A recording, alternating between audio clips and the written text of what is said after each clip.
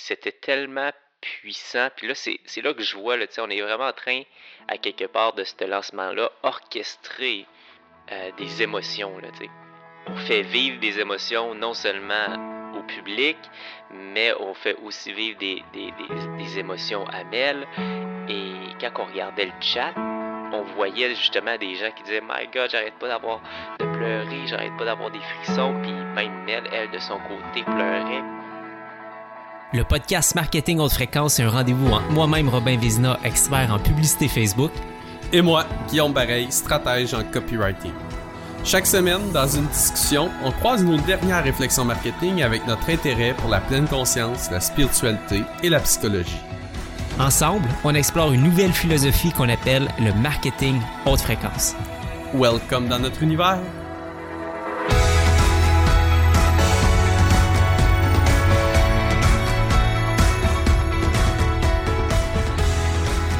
Hey, what's up, mon beau Guillaume? Hey, salut mon beau Rob, comment tu vas? Hey, écoute, ça va super bien. un peu découragé de la situation, mais ouais. Écoute, on explique c'est ça, on va vous expliquer les amis, on est en personne. On est en train de faire le lancement de Paillettes Inc. pour plusieurs jours et on s'est installé face à face. Puis là, on a envoyé un test de son. Il y avait trop d'écho, puis on s'entendait un et l'autre. Donc, clairement, on n'est pas des professionnels de la radio encore. Et ou on n'est pas équipé. Bref, on va acquérir les compétences éventuellement. Mais là, on est obligé de se séparer dans la maison. Et là, Rob est devant un beau mur rose de la chambre à Emma où il dort. Et moi, je suis dans un bureau de la maison plus loin et on fait ça par Zoom. Oh là là. Le contenu va être bon pareil. Oui, le contenu va être extraordinaire. Malgré tout ça, c'est ça, on n'a même pas dit de quoi qu'on allait parler, mais notre idée, en fait, c'était de faire vraiment un retour d'expérience. On est à la 3e journée, c'est ça, Guillaume? Oui, exact. Ouais, 3e journée. Donc, c'est un lancement qui a lieu sur 10 jours. Et là, ça fait 3 jours qu'on est ensemble. Ça fait 10 jours que les festivités ont commencé. Et c'est la première fois que moi, de mon côté, j'étais avec vous, tu sais, avant, dans le passé, j'étais tout le temps... Je pense que j'étais tout le temps durant les lancements. Fait que j'étais tout le temps à distance. J'ai jamais connu comme un lancement de l'intérieur, tu sais. Mm-hmm. Puis on essaye plein de choses cette année. Fait que bref, on va faire une espèce de petit retour d'expérience là-dessus. Ouais. Parce que je sens qu'on touche à quelque chose de puissant, puis c'est... si on peut donner peut-être des trucs, des conseils à travers ça, il y a peut-être certaines personnes qui peuvent en bénéficier. Ouais, en fait, moi je disais... comment je disais ça hier, je pense? Je pense que je disais, c'est comme... Pour moi, ça, c'est la genèse du marketing haute fréquence. C'est l'emblème, excuse-moi, c'est l'emblème du marketing haute fréquence. C'est ça que je disais. Parce que on est ensemble, en équipe, dans une maison. On est confinés. On est tous all-in sur le lancement. On est tous all-in dans chacun de nos postes. Comment est-ce qu'on optimise le tout? Comment est-ce qu'on s'assure que tout va bien? On mange ensemble. On chante ensemble. Bref, on passe nos soirées ensemble, nos journées ensemble. Puis ça fait vraiment que... Puis là, on a une grande pièce où là, il y a le studio de live, la technique, où toi, tu t'occupes. Puis là, on a droppé le documentaire sur lequel on a... tu sais, qu'on vous a parlé, dans le fond, dans les semaines passées. Et que là, on le partage avec le marché. Et là, ça a fait vraiment, ça a élevé la fréquence. Il y a plein d'émotions qui en sont sorties de notre côté, mais du côté du marché aussi. Bref, fait que c'est vraiment riche. Je pense qu'on n'a pas vraiment parlé de ça, Guillaume, si je me trompe pas. On n'a pas parlé du tout du documentaire? Je pense pas.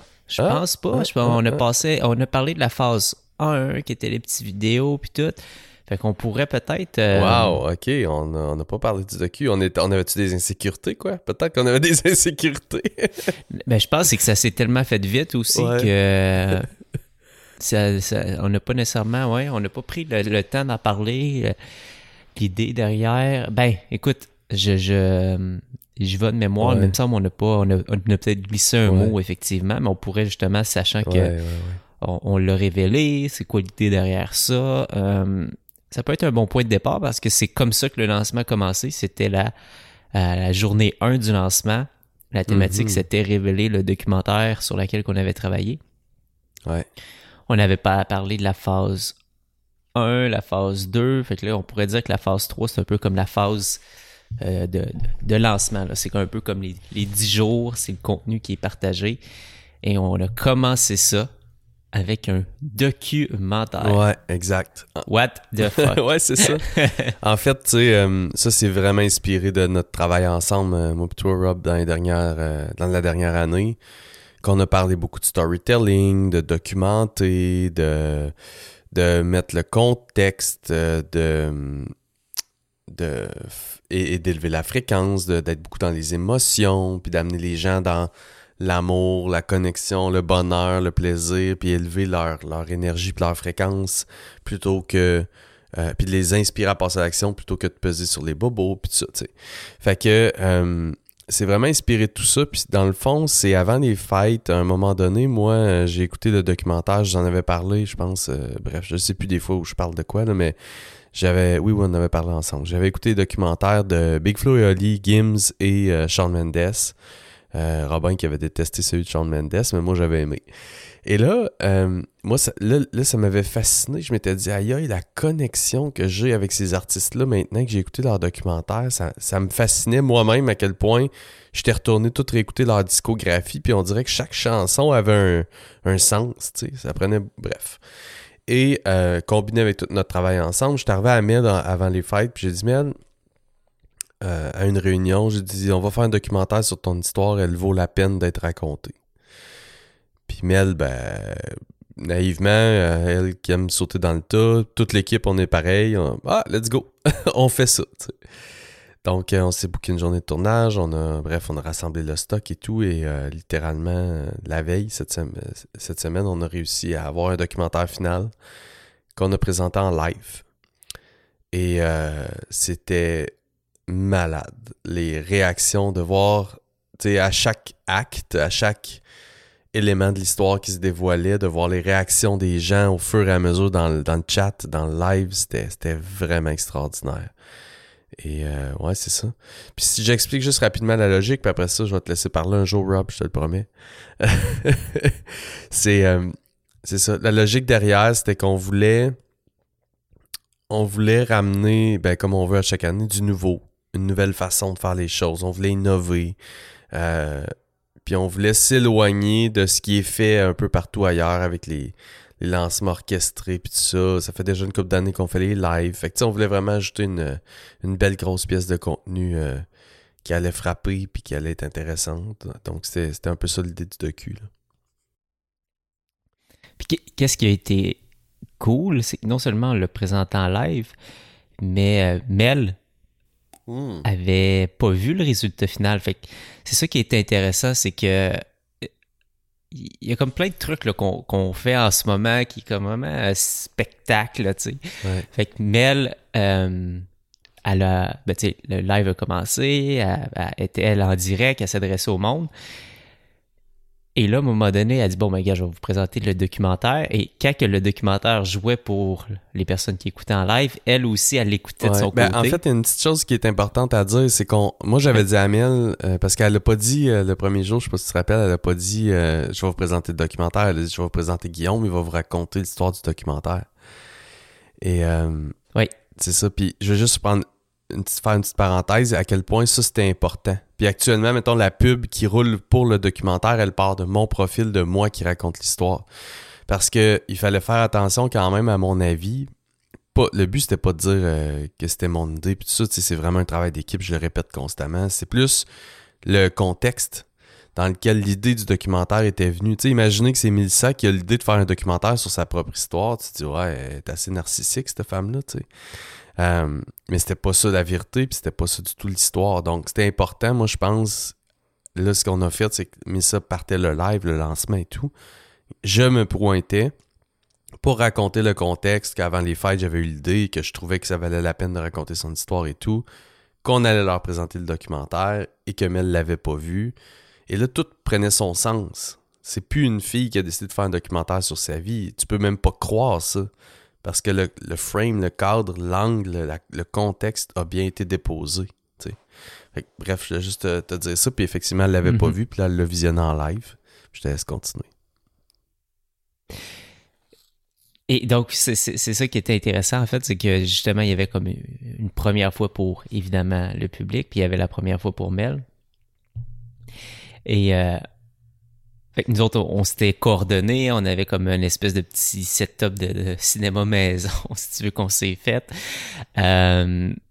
Et après ça, ben, une fois que le visionnement était terminé, on est revenu sur les caméras en direct en studio, puis là, on avait Mel un peu à chaud, là, tu sais, sur sa réaction,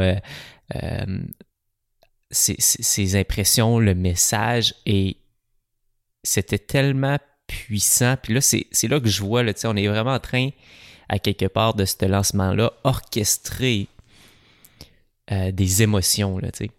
On fait vivre des émotions non seulement au public, mais on fait aussi vivre des émotions à Mel. Et quand on regardait le chat, on voyait justement des gens qui disaient « My God, j'arrête pas de pleurer, j'arrête pas d'avoir des frissons. » Puis même Mel, elle, de son côté, pleurait. Puis c'était...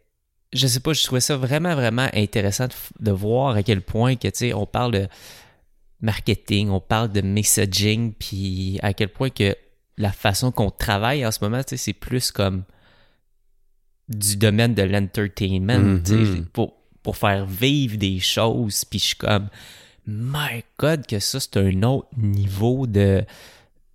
on touche à quelque chose de complètement différent, tu sais, on s'approche plus, c'est ça, du monde du cinéma, quelque part, que du monde du marketing, puis c'est vraiment tellement artistique, je trouve, le travail qu'on fait, puis tu sais, c'est ça un peu quand on parlait de marketing haute fréquence, tu sais, c'est d'élever les gens, c'est d'élever leur fréquence. C'est pas parce que les gens pleurent, évidemment, qu'ils sont en basse fréquence. Au contraire, ils sont comme inspirés, ils sont élevés, ils aspirent à quelque chose, puis ils sont comme « Wow, cette leader-là a tellement traversé d'épreuves, je pense qu'elle peut être une modèle pour moi. » Puis le mouvement qu'elle a créé, je comprends que ça vient d'une forte intention, tu sais, d'une forte intention. Et je sais pas, on dirait que de plus en plus, tu sais, c'est comme... J'avais une vision peut-être dans mes débuts que le marketing, c'est important d'être clair puis de bien communiquer notre message puis d'être compris, tu sais. Ouais. Fait que très, très, très, on pourrait l'appeler là dans la tête. OK, ouais, je comprends. Je comprends c'est quoi Payating. Ouais. OK. C'est ça je vais apprendre dans le programme. OK. Il y a telle étape. Extrêmement rationnel, tu sais. Ouais. Puis là, dans ce lancement-là, ben c'est comme on fait vivre des émotions aux gens, on les engage à un tout autre niveau. Puis quand même, on a une offre à la fin, mais le cheminement par lequel on passe, c'est comme une toute autre démarche qui est aussi du marketing. Ouais. Tu sais. Ah, puis c'est très émotionnel. Moi j'ai... En fait, là, une chose qui me fascine, c'est qu'on n'a pas vraiment commencé à vraiment... Tu sais, on a partagé, mettons, la page de vente, qui est un chef-d'œuvre, à mon avis. On a partagé les infos un peu, mais on n'est pas tombé encore dans un mode conversion, là. Pas du tout, là. On a été dans l'émotion, dans le contenu inspirant et tout. Ouais. Et on est en ligne, même on est supérieur aux ventes de l'année dernière, desquelles si on reproduit la même chose, on va être extrêmement heureux. Et je me dis, wow, OK, on n'a même pas commencé à convertir, tu sais, officiellement. Fait que ça, c'est une première chose. Puis l'autre chose qui s'est produit, c'est que c'est comme j'ai l'impression que c'est un pendule émotionnel qui s'est créé. Je vais t'expliquer un peu. Là, hier, je disais ça à Mel, puis ça s'est concrétisé, cette idée-là, dans ma tête, pendant la nuit, j'imagine. Mais... c'est comme si le documentaire, on a contrôlé le narratif. Puis on a redéposé le narratif de c'est qui Mel? C'est quoi l'histoire de Payette Inc? C'est qui fait partie de ça? C'est quoi la vision? C'est où qu'on était? C'est où qu'on s'en va? C'est quoi l'origine de cette histoire-là? Puis ce narratif-là, on l'a déposé dans le marché. Il dure 26 minutes 51 secondes, je pense exactement. Et tous les anciennes clientes, les clientes actuelles, nos filles de mastermind, les futures clientes, nous autres, maintenant, on est tous alignés sur C'était ça l'histoire de Payette Inc. C'est ça qui est l'histoire, puis c'est ça la vision, puis c'est vers ça qu'on s'en va. Ce qui a fait qu'il y a plein d'anciennes clientes qui avaient décidé de ne pas renouveler, qui l'ont renouvelé. Ce qui a fait que là, nos filles de Mastermind du Club Elite sont plus engagées que jamais. Ils nous envoient des messages. Puis les autres aussi, ils veulent faire des documentaires. Ça, c'est une autre histoire. Puis, tu sais, bref, c'est vraiment comme je trouve pour tout le monde, c'est un pendule, je veux dire, parce que tout le monde revient sur la même note.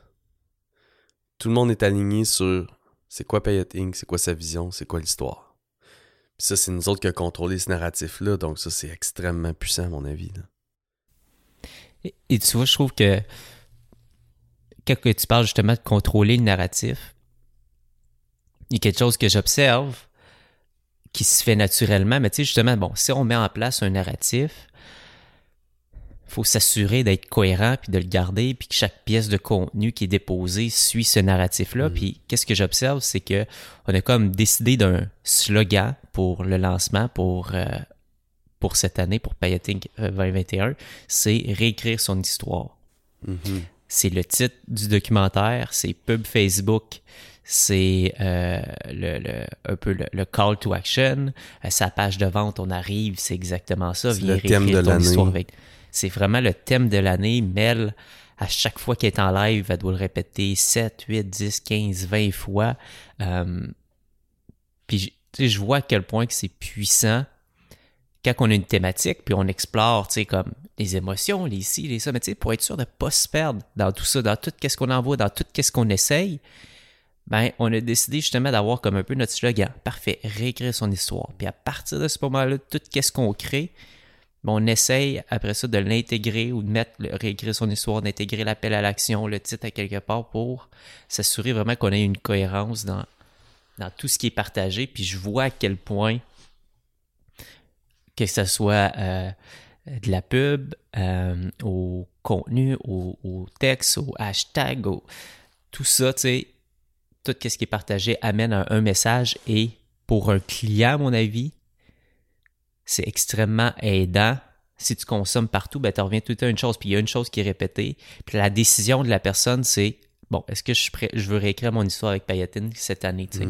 Je sais pas, je trouve qu'il y a vraiment un effet comme puissant dans tout ça de dire, ben, si vous partez sur des campagnes, des thématiques, établissez créez un slogan, puis répétez-le, puis à quelque part, vous, le marché, ben, il revient tout le temps à ça, puis il y a une question à se poser, finalement. Ouais. Mais ça, chaque année, on se donne un thème comme ça. T'sais, l'année passée, c'était vraiment la magie. L'autre année d'avant, c'était le côté extraordinaire, éclaté, t'sais. Puis là, Mel est plus deep, puis bref, la vie, le monde entier est plus deep en ce moment, tu sais, on est tous, je veux dire, il se passe plein de choses, mais mettons, moi et notre univers, ce qui se produit, c'est que c'est tous des humains qui ont besoin de ralentir, de faire de l'introspection, de la réflexion, puis OK, c'est quoi la suite? Comment est-ce qu'on réapprend à vivre dans cette nouvelle réalité? Tu sais, c'est vraiment ça. Puis, je sais même plus, on fait vraiment un travail, j'arrête pas ça aussi de le répéter constamment. La co-création qu'on fait ensemble, c'est magique. Tu sais, toi, t'es dans ta technique, puis t'es à ton top, puis tu innoves de ton bord. Mais elle est dans le contenu, elle est à son top, puis elle innove de son bord. Moi, je suis en arrière comme René Angéline, puis je m'amuse, puis je suis à mon top de mon bord, puis je suis setupé, puis je sais je dirige bien le monde. Les filles au service client, même chose. En tout cas.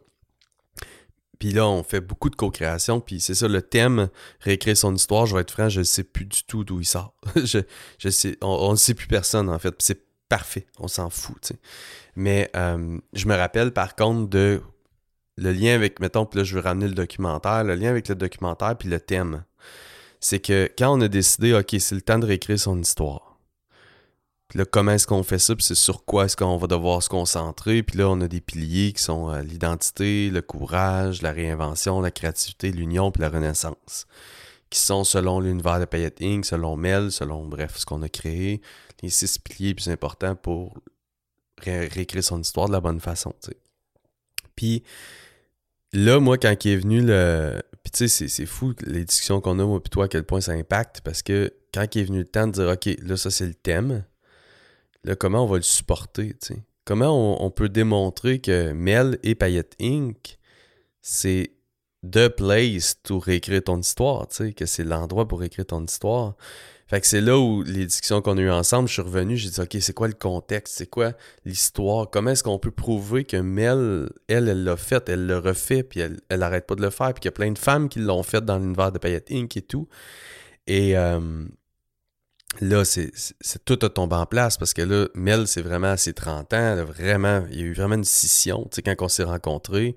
Dans sa vie, il y a eu un tremblement de terre. Elle a réécrit son histoire. Fait que là, OK, on peut commencer avec ça. L'histoire d'origine est alignée, tu sais.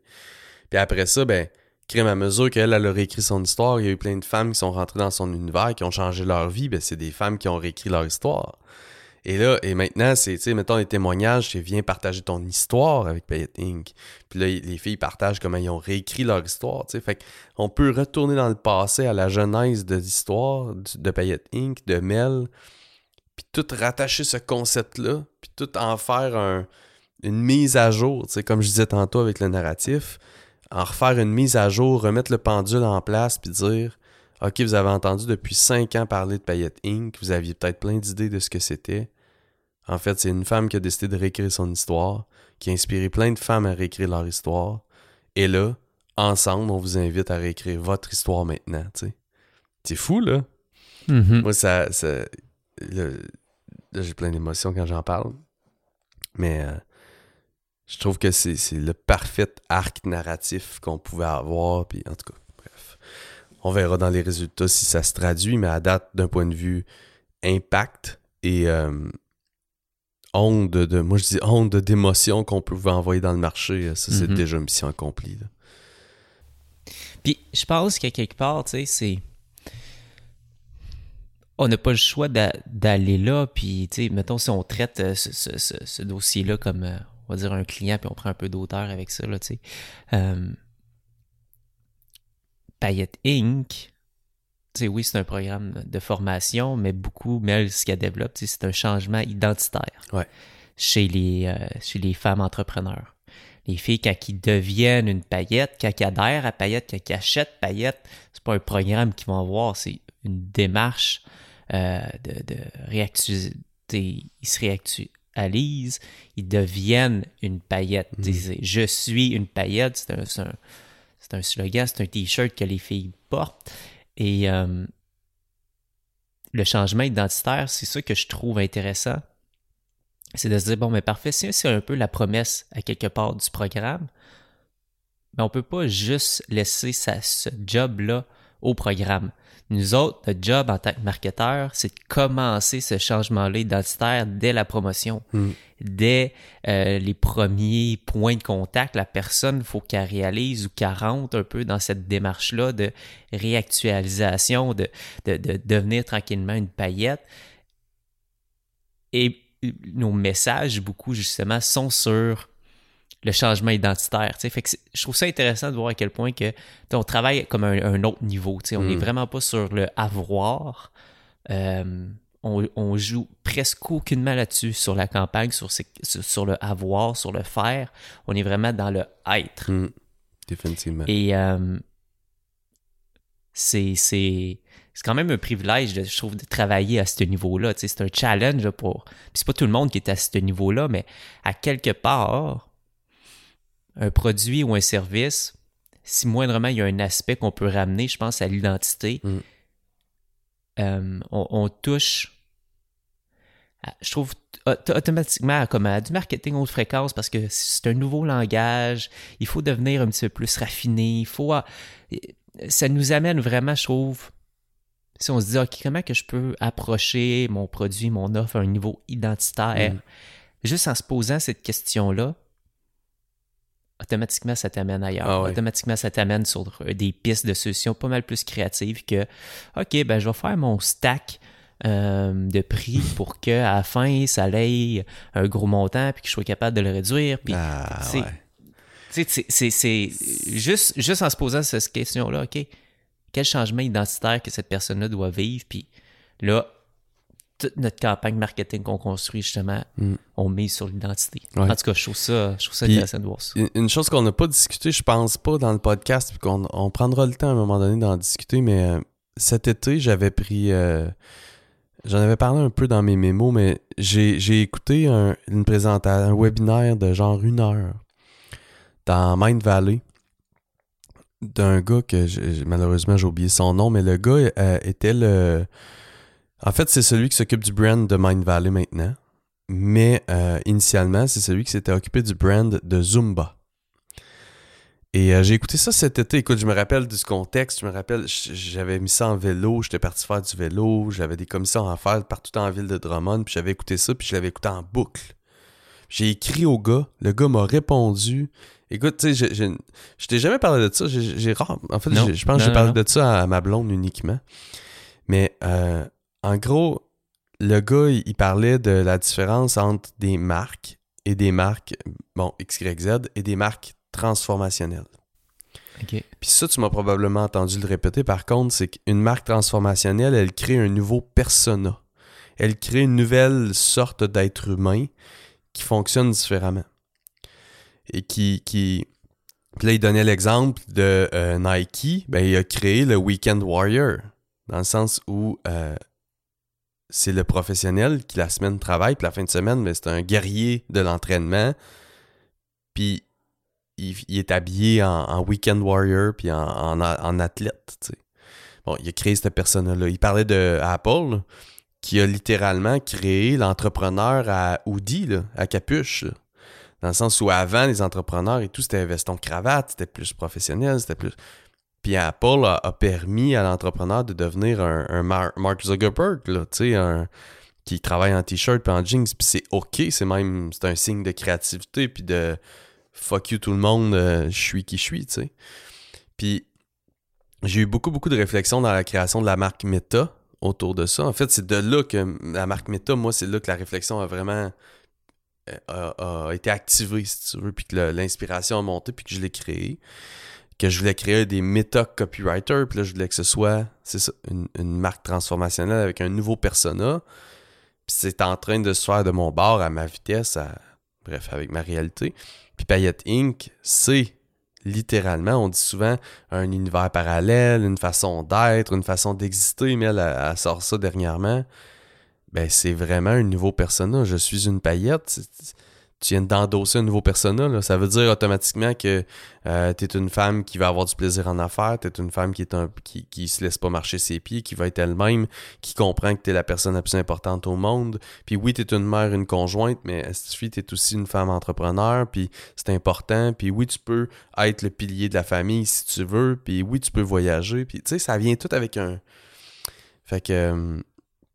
Tu sais, ça, c'est l'autre chose qu'on arrive à créer, je pense, tu sais, puis plus qu'on évolue, je pense, dans le marketing haute fréquence, plus que, c'est drôle, mais on s'éloigne. On est deux gars qui sont nés dans le marketing direct, dans le marketing de performance, puis on est deux gars qui, je pense, s'éloignent de plus en plus de ça pour aller vers du branding transformationnel, genre. Exact. C'est vrai. Puis je pense que, veux pas une marque... On arrive à une marque, tu sais, c'est-à-dire que au départ, on a une business, puis on a un produit, puis on a des ventes. Puis tranquillement, plus on grandit, puis plus qu'on scale à quelque part, puis plus que ces éléments qui sont, on pourrait le dire, un petit peu plus intangibles, qui se ramènent vraiment justement plus au branding. Ben pour moi, c'est comme un nouvel univers, là, tranquillement. Fait que c'est comme un peu le merge du direct response avec le branding. Puis c'est là que je trouve intéressant, par exemple, ouais, mais comme juste le fait d'avoir une espèce de call to action qui est très direct response, qui est réécrire ton histoire, ben juste ça, je trouve ça apporte un aspect, tu vois, c'est très branding, mais tu l'amènes à quelque chose de concret. C'est comme réécrire ton histoire, c'est clique ici, achète, là, tu sais. Ouais. Mais dit d'une façon avec classe. Ouais, exact. Puis c'est comme une mise en... c'est là... Le branding est une belle mise en bouche, tu sais, c'est une belle façon de mettre la table. Comme là, c'est au moment de tourner cet épisode-ci, je sens, puis j'en ai parlé hier à Mel, je t'en ai parlé à toi matin, la table est mise, et là, on va switcher en conversion. Marketing plus performance, puis là, on va tomber dans voici l'offre, à quel point tu es irrésistible, puis voici le...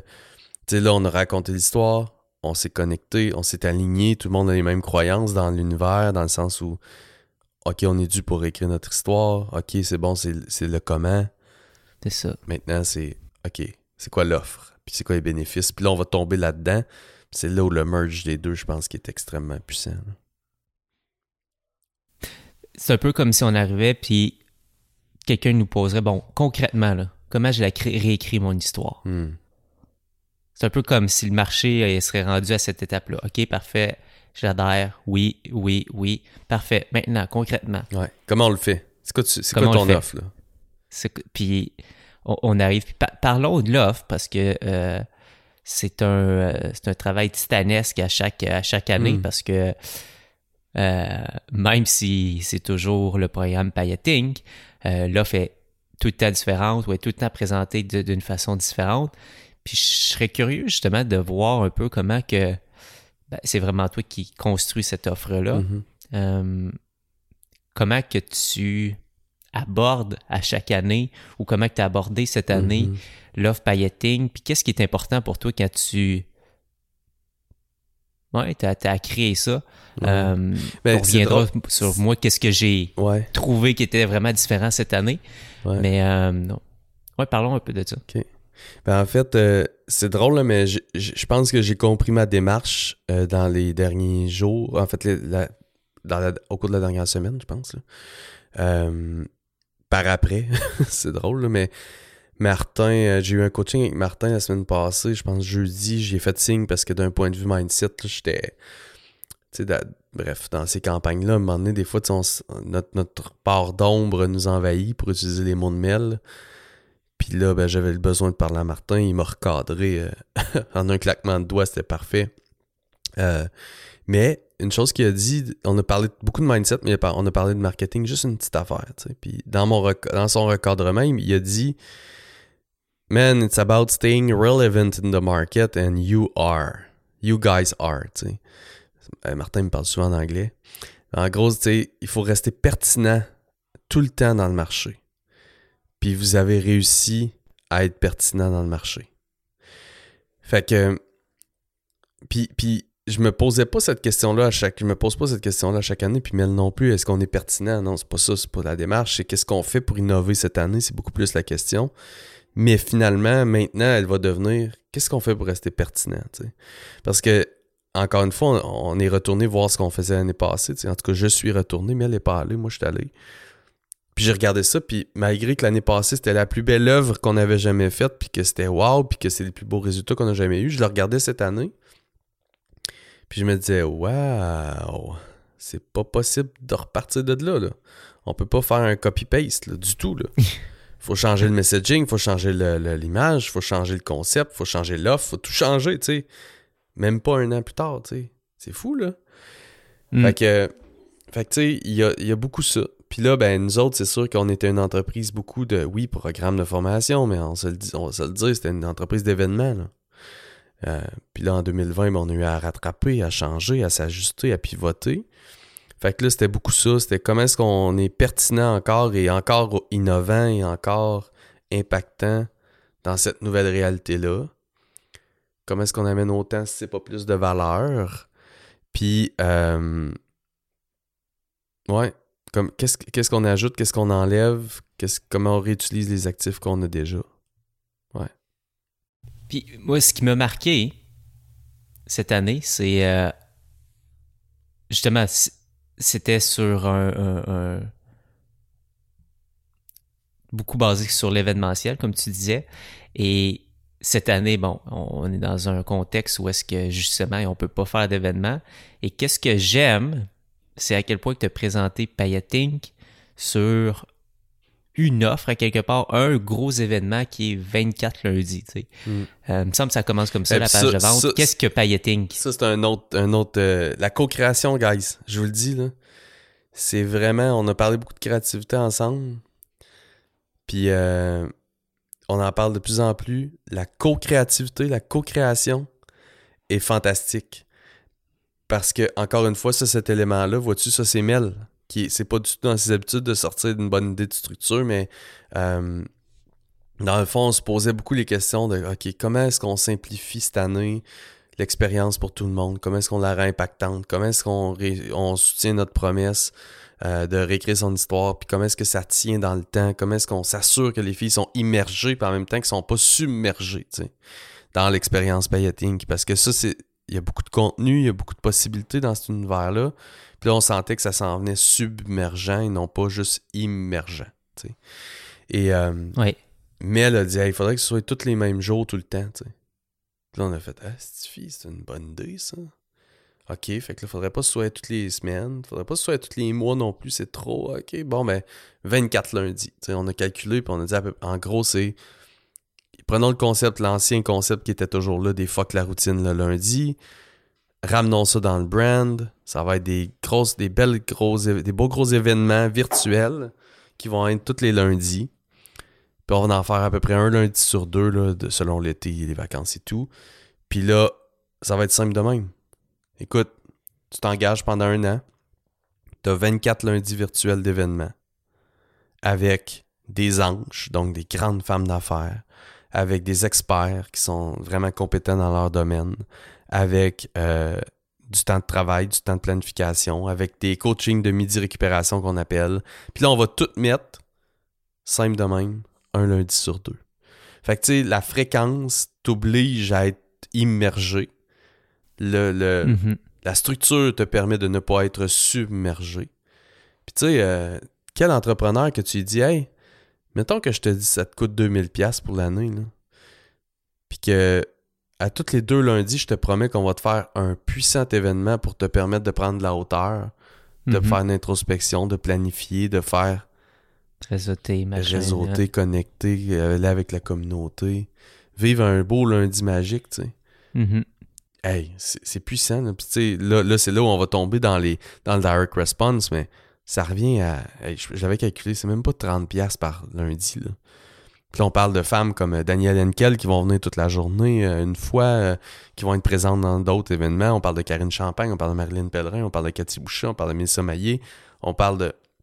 Bref, 7 anges, finalement, qui sont tous ou presque des millionnaires, certaines multimillionnaires, qui ont fait leurs preuves, Émilie Robida que j'oubliais, dans leur marché, qui vont venir, plus tous les experts. Écoute, tu sais, c'est tout ça dans un lundi sur 2.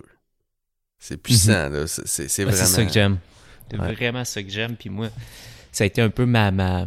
Parce qu'on en voit beaucoup, tu sais, des grosses pages de vente, puis t'es comme, OK, mais tu sais, avec les bonus qui se rajoutent, t'es comme, OK, mais t'as donc bien de stock, puis c'est comme... C'est quasiment épeurant, tu sais. C'est quasiment épeurant de dire oui, des fois, à des offres qui sont aussi grosses, parce qu'on dirait que c'est ça, les gens ils disent, OK, ben plus c'est gros, plus qu'il y a du stock, puis mieux c'est. Mais ça fait l'effet inverse à un moment donné où, oh, là, t'as comme trop de stock, puis tu perds le monde, puis là, c'est comme, ah, ben j'aurais jamais le temps de faire ça. J'aurais jamais le temps de faire tout ça. Submergé. Et la personne, ben, possiblement qu'elle fait comme, bah, tu sais quoi, fuck off. Ouais. Et là, j'ai l'impression que les personnes vont faire comme, OK, ben, pailleting, c'est 24 lundis. Est-ce que je suis prêt à m'engager sur 24 lundis? Oui ou non? La décision, comme, se prend sur ça, finalement. Puis après ça, tout le reste, c'est du gravy, parce que oui, il y a autre chose. Mais nous, notre message, à quelque part, puis ben là, c'est là qui est intéressant parce que Mel n'est pas rentré beaucoup dans les détails de l'offre. Mais je sens là, que c'est vraiment là-dessus, en tout cas, qu'on va vraiment essayer de simplifier la décision des filles à dire, bon, ouais, si vous voulez réécrire votre histoire, les filles, là, c'est pas en une journée. C'est pas... En gros, si vous voulez réécrire votre histoire, c'est en 24 lundis. Exact. Tu sais, c'est un peu ça. Fait que si tu veux réécrire ton histoire, parfait. Sur 24 lundis, on va la réécrire ton histoire, puis c'est comme ça qu'on va le faire. Fait que notre marché qui nous dit, OK, mais concrètement, comment ça marche? Très simple. 24 lundis. Wow! Puis voici à l'intérieur parfait, je comprends. C'est ça. Puis là, c'est 24 lundis. Si on restait là, c'est vraiment... OK, c'est cool, mais là, c'est 24 lundis, puis voici ce qu'il va y avoir à l'intérieur. Des grandes femmes d'affaires qui ont... C'est ça. Qui réussissent, des experts, des coachings, etc. Fait que non, je sens que c'est... Autant que dans la multitude, c'est ce que je trouve intéressant, dans la multitude d'angles, de messages qu'on peut mettre dans un marché, dans un lancement, puis à quel point que finalement c'est vraiment d'identifier comme des gros piliers, des gros messages forts comme notre appel à l'action qui est réécrire son histoire, l'offre qui va être beaucoup basée autour de 24 lundis, un leader à quelque part, une leader dans le cas ici qui porte la voix de ce mouvement-là, qui qu'elle est, Master Payette. Fait que tu sais, on reste sur comme, on a beaucoup d'éléments, mais on ramène tellement ça, je trouve, le plus possible à une simplicité pour que, à quelque part, cette personne-là qui connaît pas Mel, qu'elle ait pas 1 million d'informations, mais qu'elle ait comme quelques éléments clés dans sa tête, qu'elle soit capable d'assembler puis de faire du sens avec ça pour finalement faciliter la prise de décision. Ouais. Si tu es dans la confusion, c'est sûr que tu n'achètes pas. Non, exact. Fait qu'il faut que ça soit clair. Fait que plus que nous, on dépose des pièces de contenu puis des messages, ben on fait juste supporter à quelque part ces quelques messages-là que la personne finalement soit capable de s'approprier. Fait que ouais, vraiment intéressant. We are in the middle of it. Ouais, exact. Complètement. Et comme tu dis là, comme tu disais, on rentre vraiment un petit peu plus dans les prochains jours sur le détail de l'offre. On a déposé vraiment tout ce qui est identitaire. Et le dernier sprint. En fait, moi, je peux te dire, je peux faire un peu on fera ça ensemble, hein, ce serait intéressant. Tu sais, je vais faire de mon côté ce que je vois en ce moment qui occupe mon esprit, qui est une grande question de coaching. Qu'est-ce qui occupe ton esprit en ce moment par rapport à ce projet-là? Et ouais, c'est ça. Puis donner ma vision. Puis si tu veux, tu pourras faire ensuite la même chose. Donc, en gros, moi, ce qu'il faut comprendre, c'est que cette démarche-là, et comme beaucoup de marketing haute fréquence, by the way, demande honnêtement beaucoup de foi et de patience. Parce que, tu sais, de la phase de réchauffement jusqu'à la phase de lead generation, jusqu'à encore aujourd'hui, on est beaucoup dans un graphique qui est une croissance lente. Hein? Tu sais, dans certains modèles de marketing direct de lancement, ça fait on dit un W. Hein? Donc, tu pars tes ventes avec un gros kick-off. Tes ventes, ils chutent en cours de route pendant ton lancement. Après ça, tu as un petit kick au milieu. Puis après ça, à la fin, tu as un gros kick. Donc, ça fait un W. Nous, on est plus imaginé un peu comme un hockey. Donc, dans le sens où là, on a une légère... On a des belles ventes, mais c'est pas un gros kick-off. Là. Et tu sais, on dépense depuis 2 mois, mettons, là, et plus, mais on dépense. Puis on dépose on donne de la valeur, on dépose des émotions, on fait vivre des choses au marché. Et actuellement, on n'est pas tant récompensé pour. Là. On est récompensé, là. On s'entend, là. Pas de stress pour nous autres, inquiétez-vous pas, mais là, moi, en ce moment, ce qui occupe mon esprit, c'est OK, il faut que la palette de hockey arrive là, pour la fin. Puis là, ben, il nous reste 7 jours. 7 jours pour faire ça. Et donc là, c'est là où moi, mon esprit est. Et c'est là où tout le monde, notre foi en notre démarche doit être à son maximum, en fait. Et elle l'est. Elle est vraiment... Moi, je suis 100% convaincu de ce qu'on fait. Sur le court et long terme, c'est toutes des bonnes décisions. On est vraiment à bonne place. Il y a pratiquement aucun mauvais commentaire. Bref, c'est vraiment très positif. Donc, ouais, c'est ça. Le prochain défi, c'est de tomber en marketing un peu plus de conversion, de performance, de marketing direct, présenter l'offre, être clair, rendre l'offre intéressante, présenter les bénéfices, vraiment inspirer les gens à passer à l'action. T'sais. Fait que ça va être les prochaines étapes, définitivement. Puis tu vois, de mon côté, j'étais un peu avec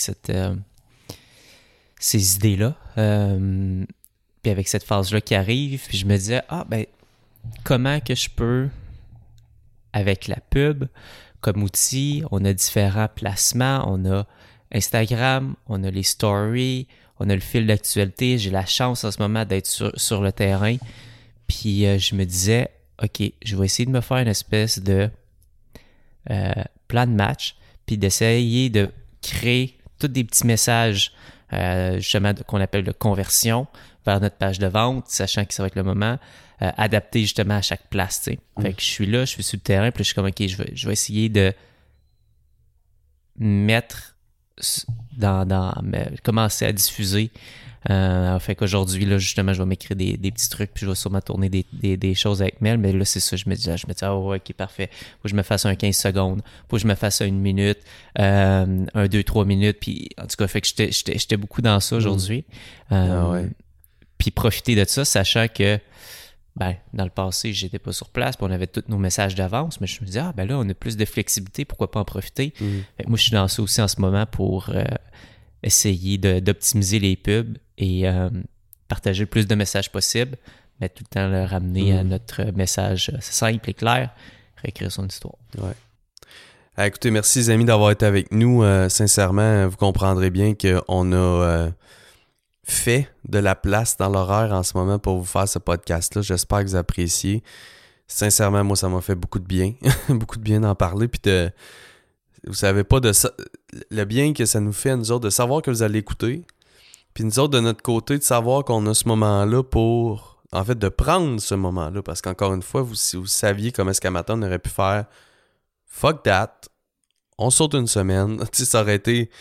Mais non, on est là, on vous a déposé tout ça qui est vraiment beaucoup de valeur à mon avis. Puis bref, merci à toi, Rob, de tenir le défi avec moi, puis des fois de me pousser à ce qu'on tienne le défi. Merci à vous autres, la gang, d'être là. Puis honnêtement, je pense que ce que vous venez d'entendre là est... sincèrement, je pense que c'est un des plus puissants épisodes qu'on a fait. En tout cas, c'est mon feeling parce que même moi, je vais vouloir les réécouter dans 3 semaines pour dire où on était à ce moment-là, donc comment qu'on pensait. Ouais. Fait que bref. Fait que petite synthèse rapide ou je vais vous faire ça très rapide. OK?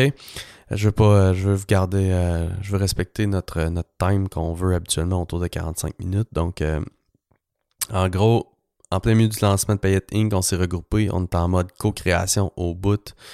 Rob fait la technique plus la pub. Moi, de mon côté, je m'occupe des campagnes courriel, plus les tunnels de vente, plus les pages web, plus le contenu avec Mel. Bref, moi, je suis un peu partout. Il y a Gab et toute son équipe de service clientèle qui est constamment au clavier comme des guerrières.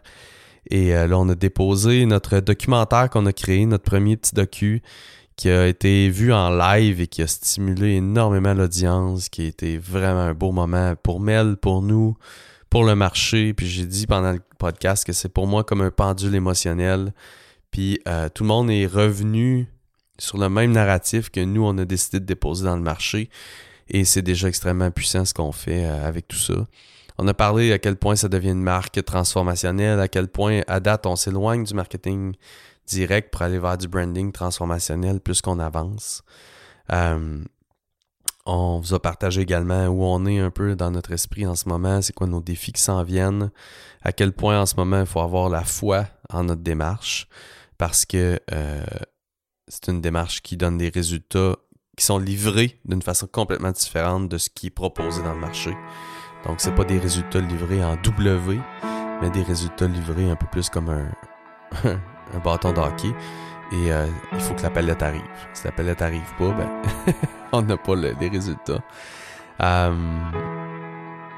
Donc, ouais, c'est ça. Puis je vous remercie. Je vous remercie sincèrement d'être là. Toi, Rob, puis tout le monde qui nous écoute. Merci Guillaume. Merci tout le monde. On se dit à la semaine prochaine. Ciao, ciao. Bye bye. J'espère que vous avez apprécié cet épisode. Et si vous voulez les notes ou nous écrire vos questions et commentaires, rendez-vous au marketinghautefréquence.com. Et surtout, n'hésitez pas à nous laisser un review sur iTunes ou votre plateforme préférée. On se revoit la semaine prochaine. See you next week.